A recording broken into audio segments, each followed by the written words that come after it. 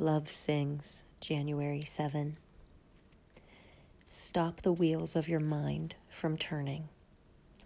Literally empty yourself. If you need a visual of pebbles or rocks, take them out of your heart and mind one at a time, or a bushel at a time, but take them out.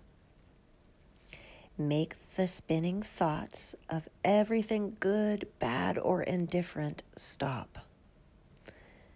Let my presence flood in and fill all the empty spaces. You may not recognize it at first, but all the walls come down and emotion rushes out as my presence rushes in. It may not look like what you're expecting at all. Laughter mixed with weeping might erupt from you because of emotional release that accompanies the overwhelming quality of my presence. You don't hold the answers. They are not within you. I hold the answers. They are within me.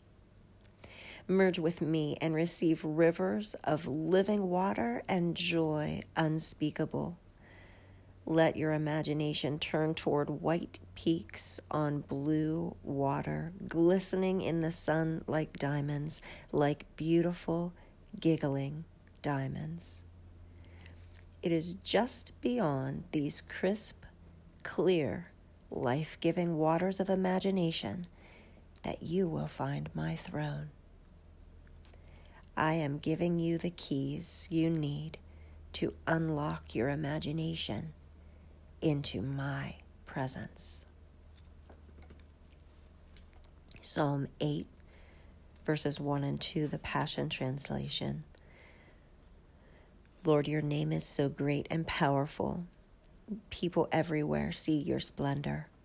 Your glorious majesty streams from the heavens, filling the earth with the fame of your name.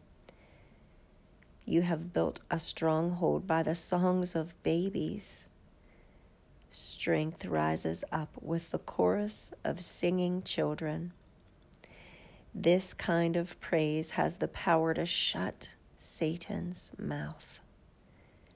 Childlike worship will silence the madness of those who oppose you.